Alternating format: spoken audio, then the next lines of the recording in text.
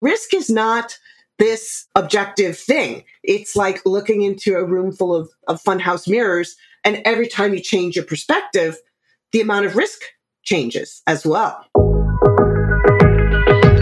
Hi, I'm Alex Pascal, CEO of Coaching.com, and this is Coaches on Zoom Drinking Coffee.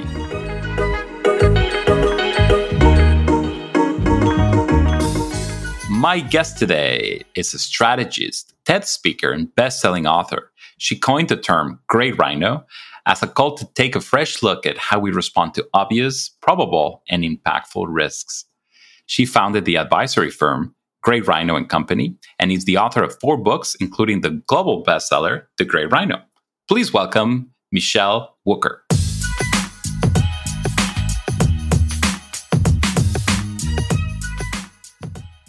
Hi, Michele. Hey, how are you? Great. It's great to have you. Thank you for joining me today. My pleasure. Let's start where we always start, Coaches on Zoom Drinking Coffee. We don't always drink coffee, but we always start with this question. What are we drinking today? So I am drinking a tea called Pu'er tea. It's from the Yunnan region of China. It refers to a special drying and fermentation process that just kind of mellows it out. And I'm never, ever going to be able to drink black tea again after drinking this. And it became an obsession after I started traveling to China regularly. So it's my new favorite tea, and I've become a bit of an evangelist about it. I actually have some already here. I have like 100 little packets, because we had someone else that came to the podcast and wanted to drink the same tea, and it was delicious, but I kind of forgot I had it. And today I'm making another one. So thank you for reminding me, Michele. It's really delicious tea. It is, and it's very versatile. There's green versions, white versions, black versions, and it's a little hard to find, but when you do, it's so worth it. I found an organic one on Amazon. I think it's black tea. Certainly smells like black tea, and it's delicious. I get mine from a company called Adagio that has a bunch of different flavors, and I've just signed up for a subscription. I drink it so much and run out of it so good. I love that. Soon in our conversation, we'll get to that point where you tell us, what you were doing traveling to China. You have a very interesting background. I know that you started as a journalist, and you're usually referred to as many different things by many different people, an economist, even psychologist. So you have, quite an extensive and fascinating background. So why don't you take me back to the beginning? How did you start your journey and ended up in this probably unexpected place many decades later? Very unexpected, and an unexpected circle back to where I started. I was the nerdy little kid who read too much, who was super shy and the sort of youngest and the smallest one in the class, who was always the baby when they played family. And so I read a lot, obviously, and I decided I wanted to be a writer. And when I was in high school in Waco, Texas, I spent the summer as a candy striper, just like a volunteer at the local Veterans Administration hospital, and was the assistant to a psychologist, and just became fascinated in how the human mind works from that. And so I wanted to do that. I also learned that there's this hierarchy, that the psychiatrists with the MD kick around the psychologists with the PhD, who kick around the social workers with the MSW. And of course, when you're a smart kid, you want to be at the top of the heap. So I was like, okay, I want to be a psychiatrist, not thinking about the fact that I pass out when I see blood. And I just figured, doctors, they get over it. I'll get over it. But I didn't. And I hated psychology classes. They all wanted to do these experiments and things. So I gave up on that, started traveling. I spent the summer between high school and college in Belgium, where I had family, and in Germany on a month-long exchange program. And between my junior and senior years of college, I went to the Dominican Republic and to Haiti, which officially I wasn't supposed to do because they just had a coup. but I went anyway. And eventually that became my first book about why 2 countries on one island, speaking different languages, different racial mixes, different historical, but lots of similarities as well, what they had in common and what they didn't. And it was a mix of economics and history and anthropology and sociology and even literature, all of that together, and a little bit of journalism. So I started with that book. The first few years of my career, I was a journalist. I was a financial journalist because living in a poor country, I became very, very interested in economic development and finance and wrote about emerging markets bonds in the early 1990s and big sovereign debt restructurings. I stopped thinking that $100 million was a lot of money. And from there, I actually ended up getting very sick because I hadn't learned about, taking time off to rest and be good to yourself and, sleep enough. So I ended up taking a leave from work because I had just worked myself to being exhausted.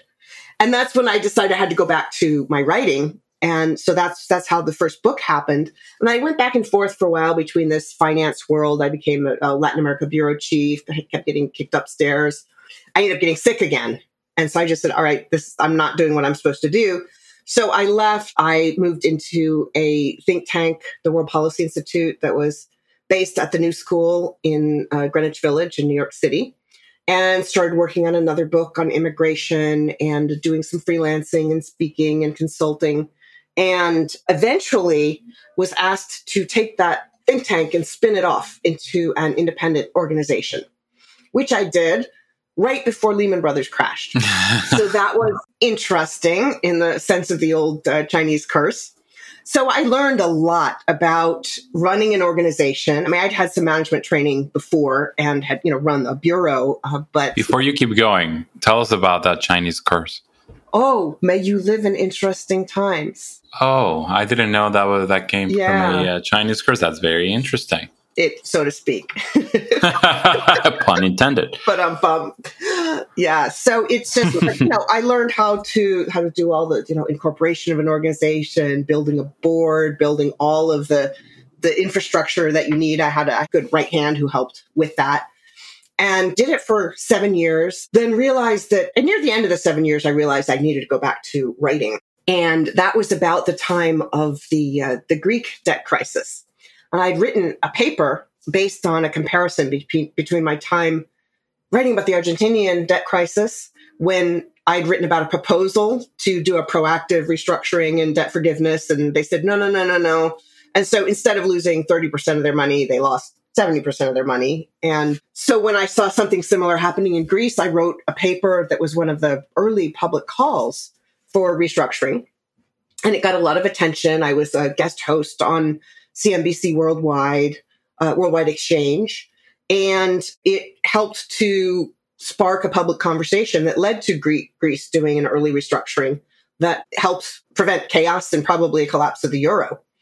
And so that's what really got me started on the work that I'm doing now, which is about what happens when people see a big scary thing coming at them. It's like huge, it's obvious, people are talking about it, it's coming right at you. It's got the horn, it's scary, it's dangerous, like a rhino, and it gives you a choice.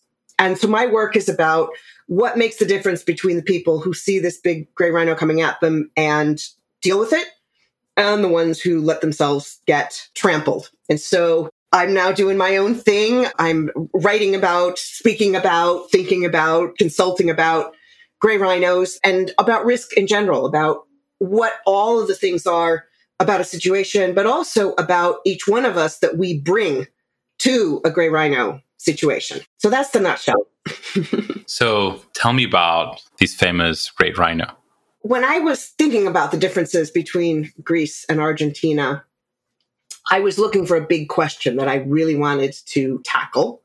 And I realized that the world wasn't as interested in geeky sovereign debt credit questions like I was. And I also realized that the question I was asking was much bigger than just sovereign debt, or even bigger than the policy issues that I was working on, climate change and financial crisis. That this question about what's the difference between the people who respond to something scary and dangerous and obvious and the ones who don't was really relevant to business strategy, to personal growth, to leadership, as my readers told me, often even relevant to their personal lives. So when I was thinking about how to write about this question in a non-geeky way that people would actually read, I was talking with a friend and sharing this dilemma. And that's when the rhino came into my head. I said to him, it's big, It's scary. You know, the horn popped into my field of vision and it's coming at me. And so he made a joke about a concept that was popular at the time, the black swan, which is something that is unforeseeable, that's unimaginable, that, you know, you can't depict because it just is so far outside of your frame of reference. And it was intended as a way to get people to realize that there's a lot more uncertainty in our world than we think, and to be resilient and agile so you can deal with that. And instead, policymakers used it as a way as a cop-out, basically. Financial crisis, nobody saw it coming. I lost all your money. Oops, nobody saw it coming. You hear it all the time as a cop-out. Anyway, so my friend said, oh, well, you could call it a black rhino, kind of, you know, riffing off of the black swan. And I didn't want to be derivative of a concept that I felt was being badly abused, not as the author intended. But I thought, wait a minute, I went to the zoo when I was a little girl, and I remember seeing rhinos. I think it was a black rhino, or was it a white rhino? Let me go to Wikipedia because I don't really remember. And that's when it hit me that black rhinos, even though we call them that, are not black. And white rhinos, even though we call them that, are not white. They're all gray, which should be really, really obvious. You know, there's this big gray two-ton thing right in front of you. But we twist ourselves into pretzels to pretend that it's something that it's not. And so that part of the metaphor was about how much more vulnerable humans are than we want to think to the things that are right in front of us, that we are talking about, that some people are doing something about. And so that's the gray rhino metaphor. And it became a book that came out in 2016, has sold around 400,000 copies around the world. And it became a concept, a sort of an analytical framework for dealing with gray rhino events, whether it's a big policy issue like financial risk in China, or climate change, or business strategy, or even, as I mentioned, personal issues. So it's a very flexible and quite fun metaphor that also has prompted my friends to send me pictures of rhinos when they go to, you know, museums and places all over the world, or on safari. And they send me these cute videos of baby rhinos, which are so adorable. So they just sent me one today. It wasn't a baby rhino, but it was a rhino that wakes up a sleeping dog. So the dog wakes up and sees the big rhino and goes, runs away. So I highly recommend rhino videos. Rhino videos, yeah. Maybe not as popular as cat videos, but maybe we'll get there.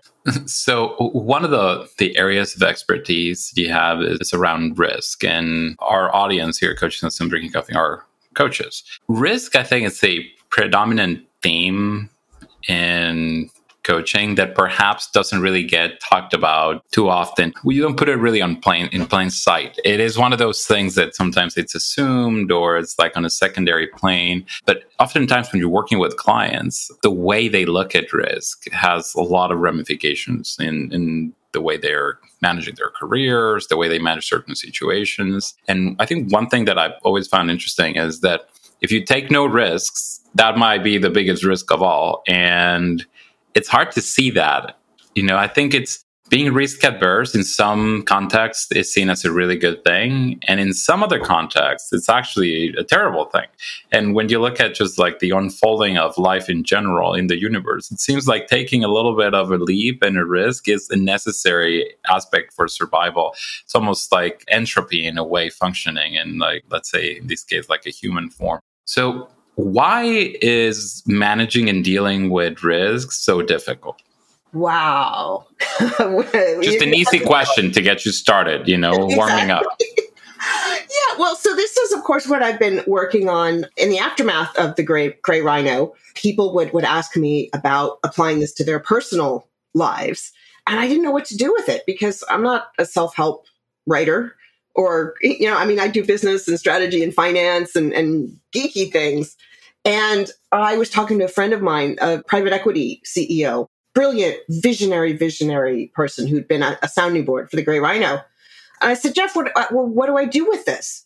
And he said, well, there's actually a bigger connection than you think. He says, our investment committee met last week, and we wanted to figure out why I think some of our investments didn't work out as we hoped. And we'd done the due diligence, and all the red flags were there, but we hadn't paid attention to them.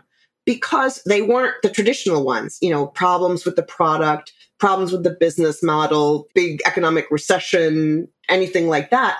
He said it was bad personal risk decisions by the CEOs. It was the cheating, the drunk driving, the domestic violence, the speeding, those sort of things.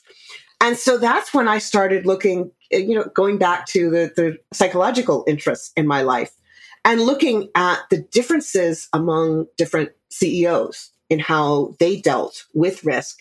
And interestingly, around that time, we were starting to see a lot more attention by boards to CEOs taking bad and often very dramatic risk decisions because, they would do things that were eccentric, like, throwing tantrums over not having the right kind of tequila or bragging about sleeping with a Russian spy who was involved in a big political scandal, all sorts of things. And there was a study about the Ashley Madison website, Information Breach, about the website for people who were cheating on their spouses. I remember that. So it was amazing. And some academics brilliantly took that data and they cross-referenced it with securities violations and other law-breaking things. Huge correlation. And so it's an underlooked aspect of business. The media glorifies big risk takers, so they get attention for it. They get affirmation, they get reinforcement, but then eventually it always ends badly. And correlation is not causation, except sometimes it is. Exactly. It absolutely is. And then you look at corporate culture. There's some of these big, legacy corporations that have been there for decades and decades, and they want to quote unquote innovate, but their culture is just not set up for taking risks and doing new things.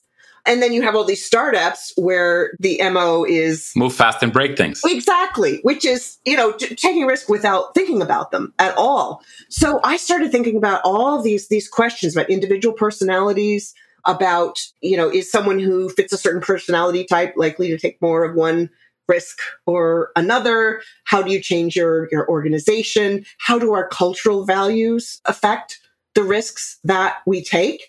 And then I read somewhere, unfortunately, not until after I had written You Are What You Risk, which is the sequel to The Gray Rhino. I didn't realize till after it came out, but there's some statistic that says that each one of us takes, give or take, 35,000 decisions every day. And every one of those choices is a risk. And every risk that we take is a choice. And, risk, we like to think that it's something that we can assign a number to or measure or estimate because the whole economy is based on that. Insurance and actuary tables and all sorts of things are based on quantifying and roughly estimating risk that we think we can estimate more precisely than we think. But it's actually an illusion because the same risk, for me, walking down an alley at 2 a.m. is different for the same risk from you and different from the 7-foot tall, 300-pound guy. It's a quantifiably different situation. So risk is not this objective thing. It's like looking into a room full of funhouse mirrors, and every time you change your perspective, the amount of risk changes as well. Wow, can you imagine if we were walking through life kind of computing all these variables? It would kind of probably drive us a little crazy, but it's the reality of what we're doing here, isn't it? It absolutely is. And so, of course, writing about risk, I had to talk to some big risk takers. And there are a couple of extreme athletes in my book.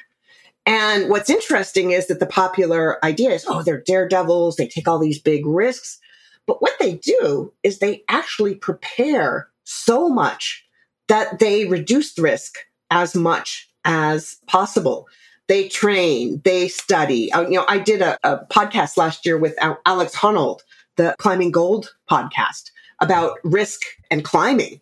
And it was just a great conversation because here's somebody who lives this all the time. But these supposed daredevils, these supposed big risk takers, actually are doing everything they can to minimize the risk. So you or I went out and decided to climb a mountain today. Well, that would be a huge risk. But for them, it's much smaller.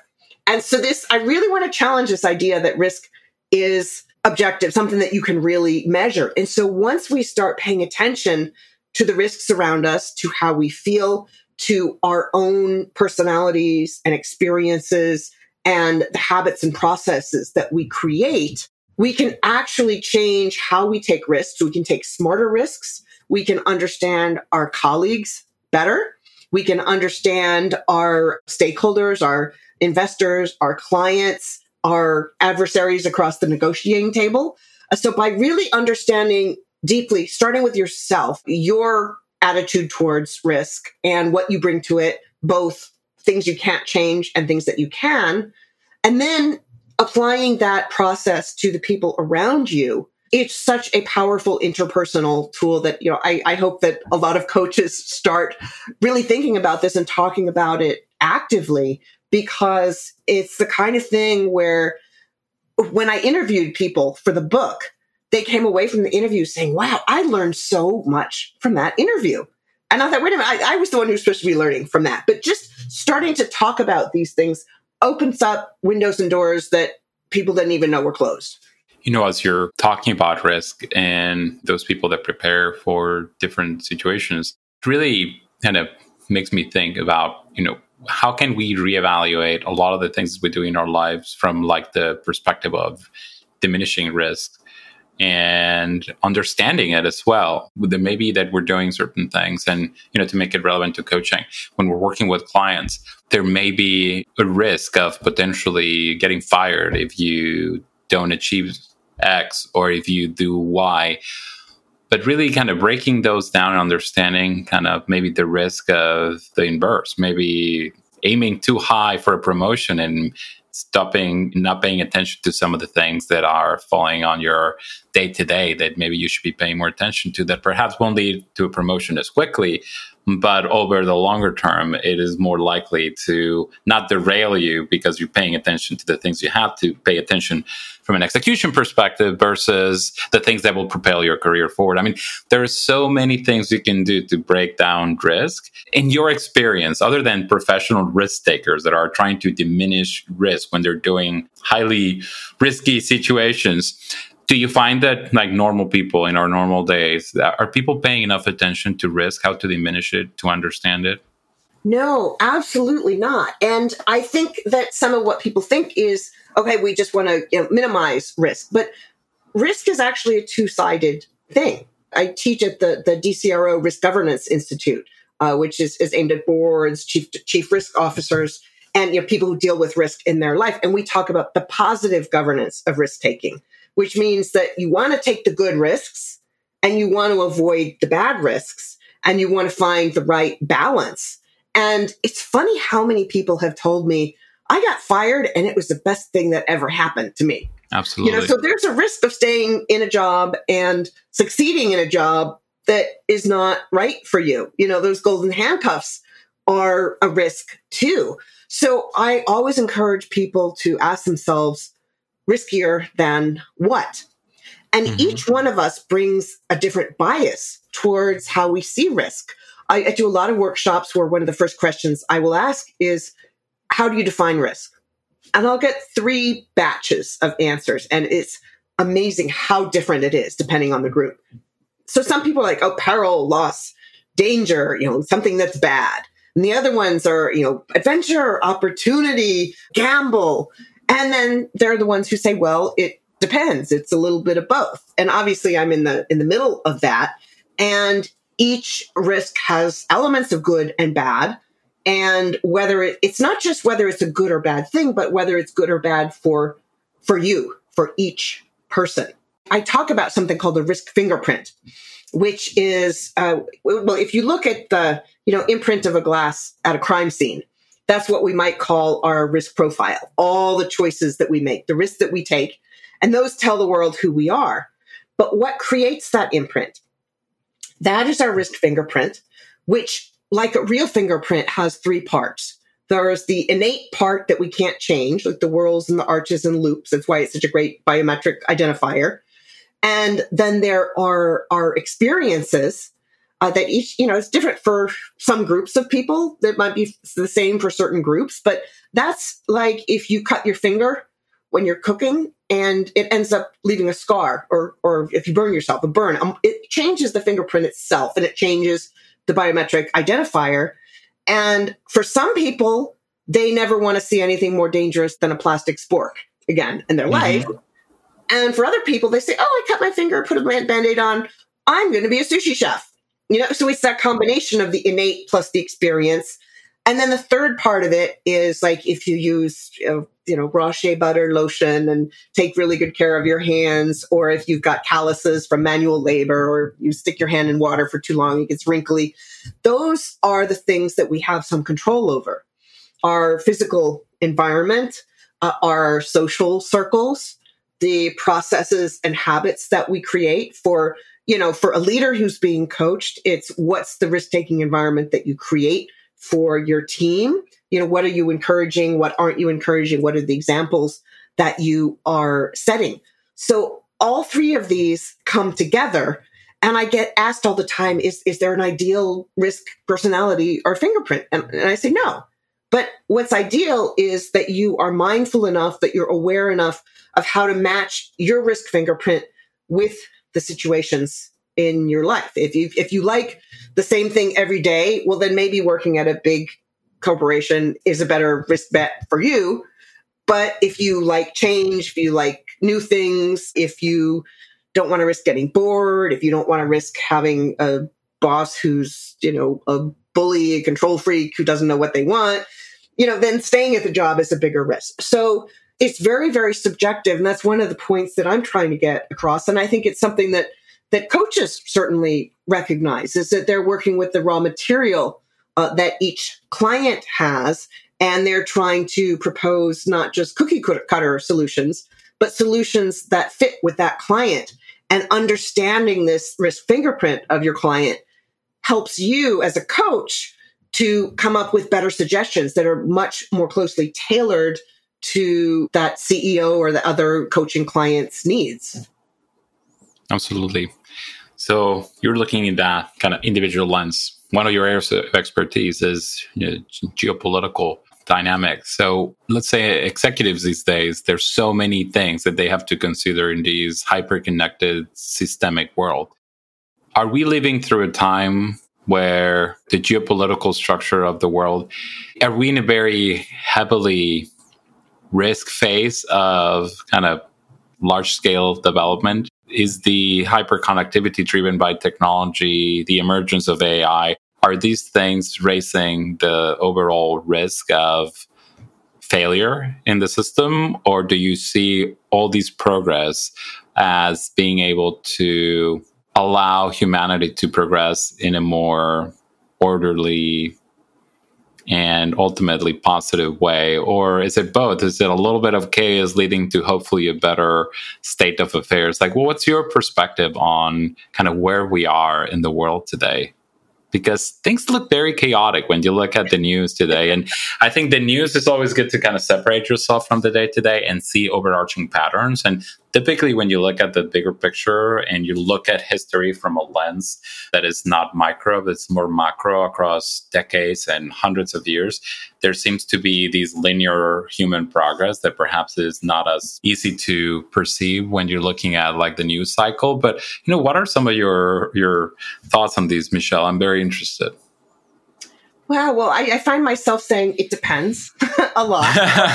Well, that's a nice way to hedge a little bit of the risk of answering that question. Exactly. You caught me. Busted. But I think one of the things that, people talk about risks, they talk about identifying risks. Clients come to me and they say, Michele, what are the big risks? And I always hesitate because this whole idea of a gray rhino works the best if someone identifies the risks in front of them, because they're all coming from different perspectives. And the other part is that it's not just the risk itself, it's the response. There's this feedback loop. And, if we respond this way, then it could turn out for the best. If we respond that way, not so much. And I also don't see progress as something linear. I was so funny. I was just reading about New Coke and some thread on LinkedIn, and people love to say, "Oh, the whole New Coke thing, that was such a marketing disaster."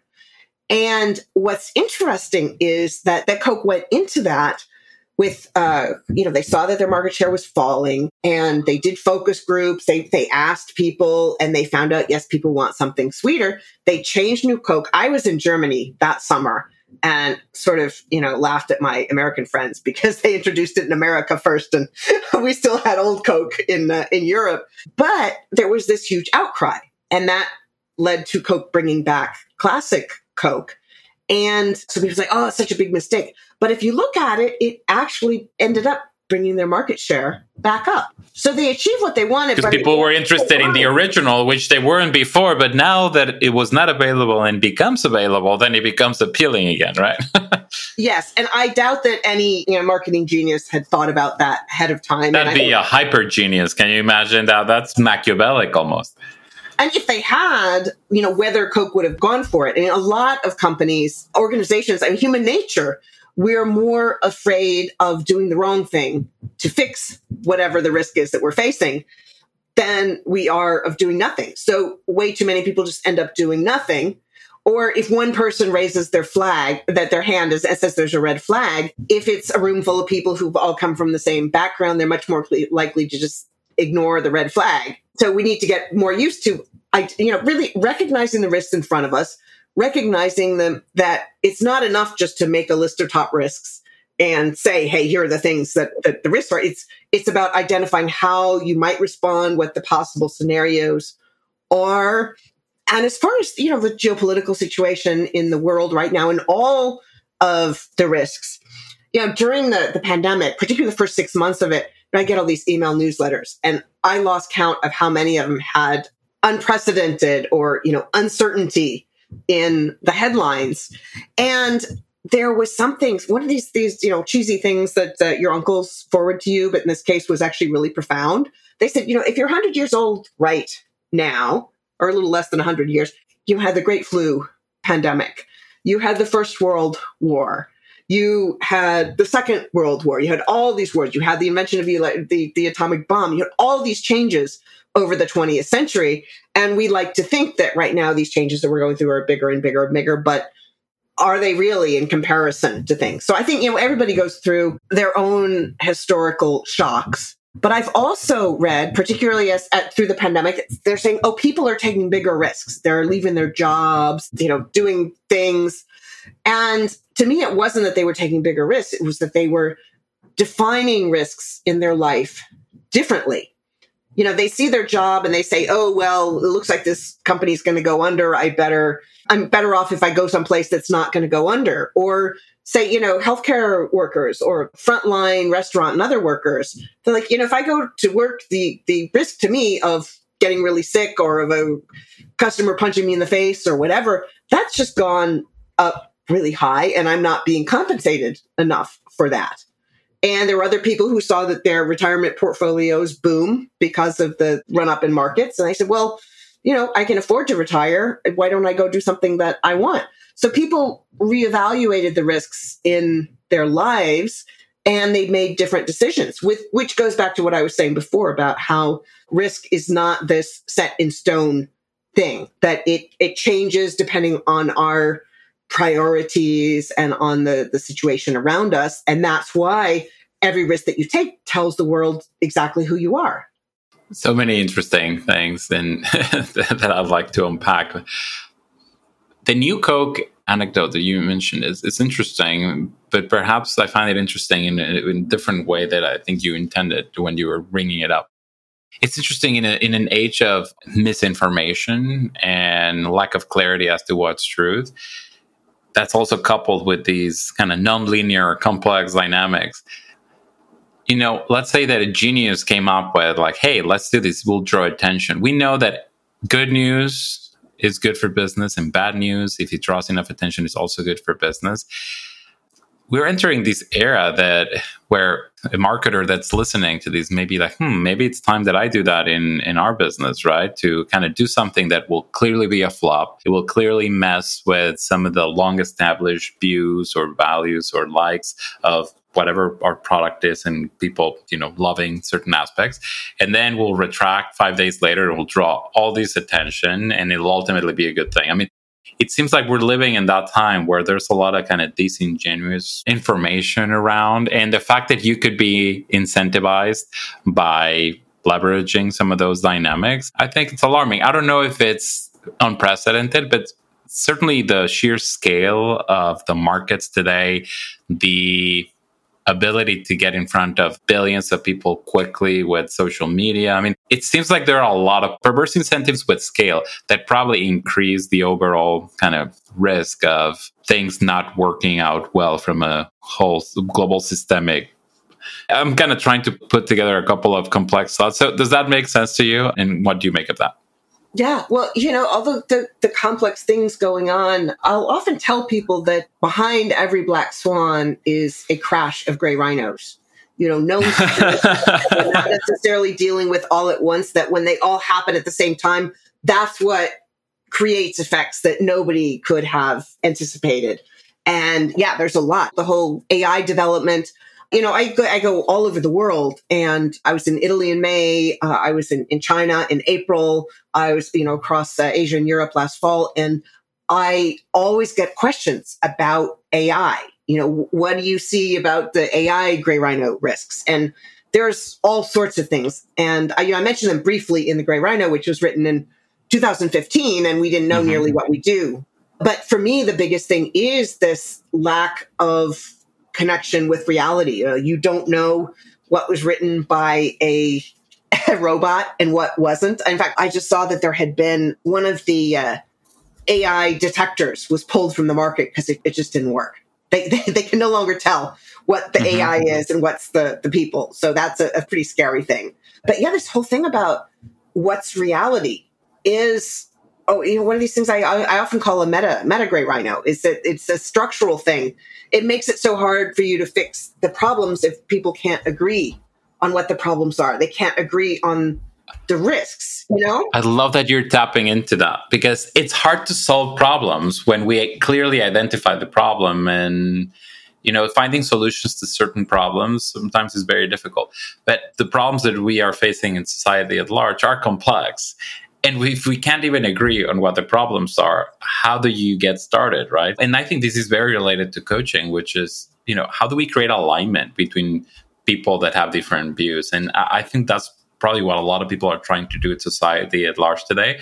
So how do we leverage different points of views in a way that creates this unison of understanding versus just clashing with everyone that doesn't align with the way you look at things? Such a great question. And here in Chicago and in Illinois, we have a huge gap of worldviews. And, in an organization or for a CEO thinking about things, I think the first thing is to make sure that you've got diverse viewpoints and acknowledge the strength of diverse viewpoints. When it comes to risks, you're going to have different risk fingerprints, different risk profiles. Make sure that those that you recognize those as strengths so that people can offer different perspectives, and don't take it personally when people offer competing perspectives. Think of it as a way to help potentially head off things that you couldn't even have seen coming. So I think that, that's one part of it. Being aware sometimes of why somebody feels the way they do can help you to get past barriers. With risk as a particular example, I often ask, and I get huge laughs about this, how much time do you leave to go to the airport? And particularly Chicago here, where the traffic can be unpredictable.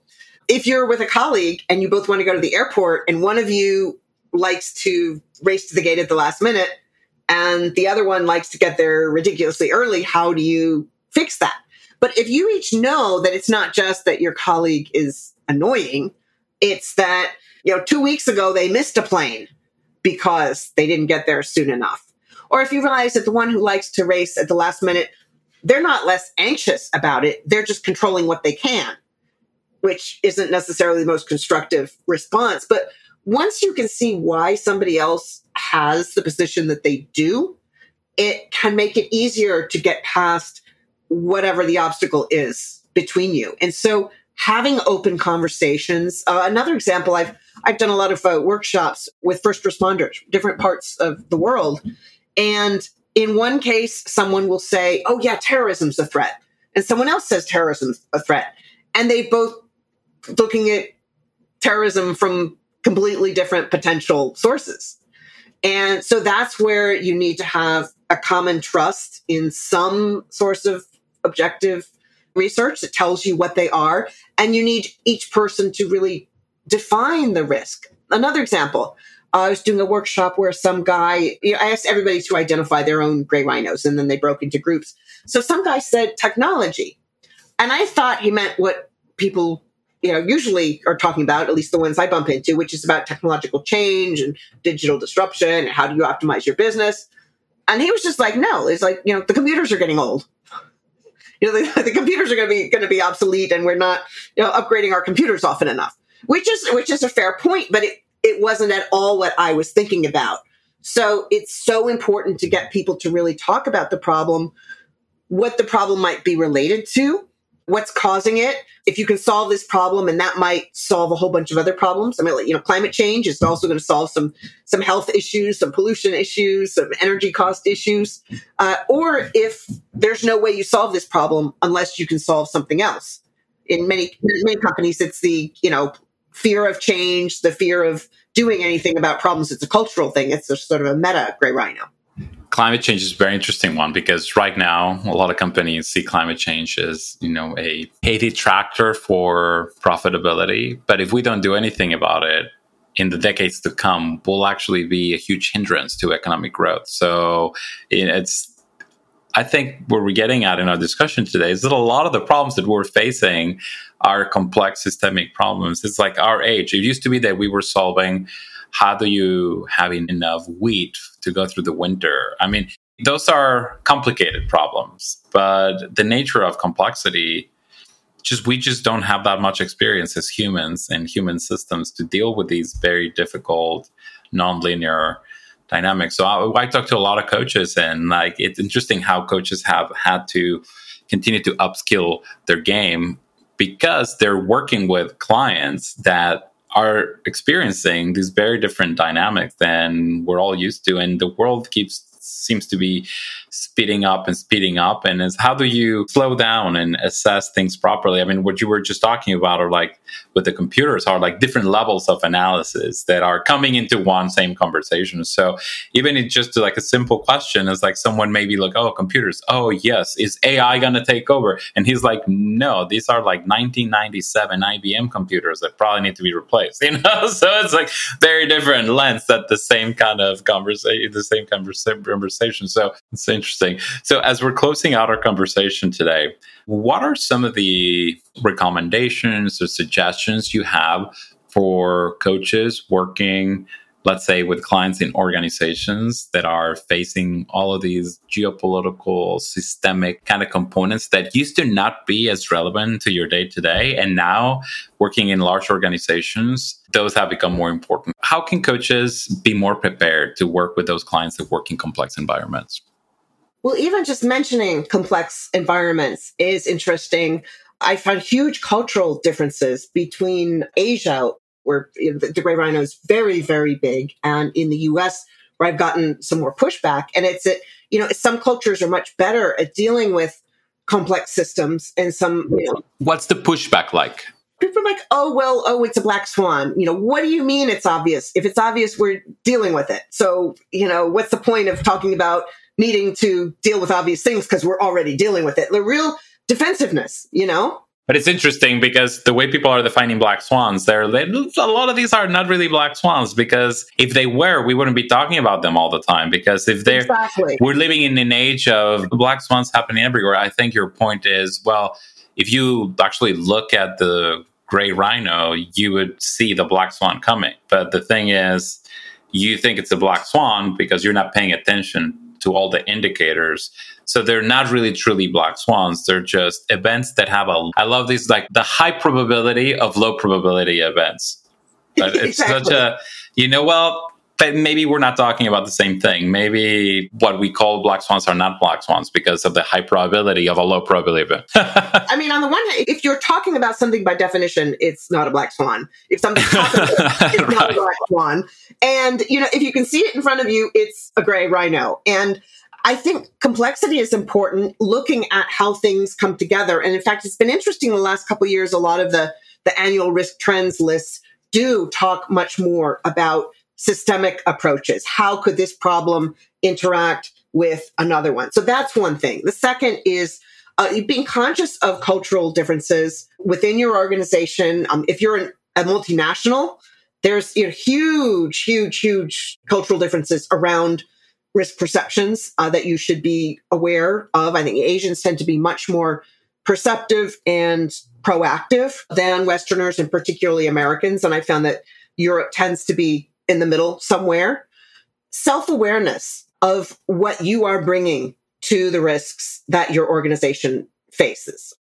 Your client should have self-awareness of what they're bringing to that situation and how they can optimize, processes, how they can make sure they've got the right team to complement their strengths and to offset their weaknesses when it comes to risk and decision making. The importance of a diversity of risk perspectives, and also that they are aligned with what you want your company to be, whether you want it to be a stodgy legacy company where the biggest risk is that it's going to become obsolete and nobody does anything because that's how we have always done things, or a startup where the biggest risk is that it doesn't grow up enough. That often startups aren't as aware of certain risks as they could be, and they just kind of push forward and aren't as aware and need some more grown-ups in the room. So really having a real diversity of risk fingerprints and profiles is very, very important. And to appreciate those differences and be self-aware and be aware of what each team member brings to the table. Love that, Michele. So much to unpack with everything you said today, but we're really at the top of the hour here in this episode of Coaches and Soon Drinking Coffee. Thank you so much for joining me and sharing your very valuable insights. I think we're all going to be thinking about gray rhinos for at least a couple of weeks. So thank you so much. Thank you. I really enjoyed the conversation.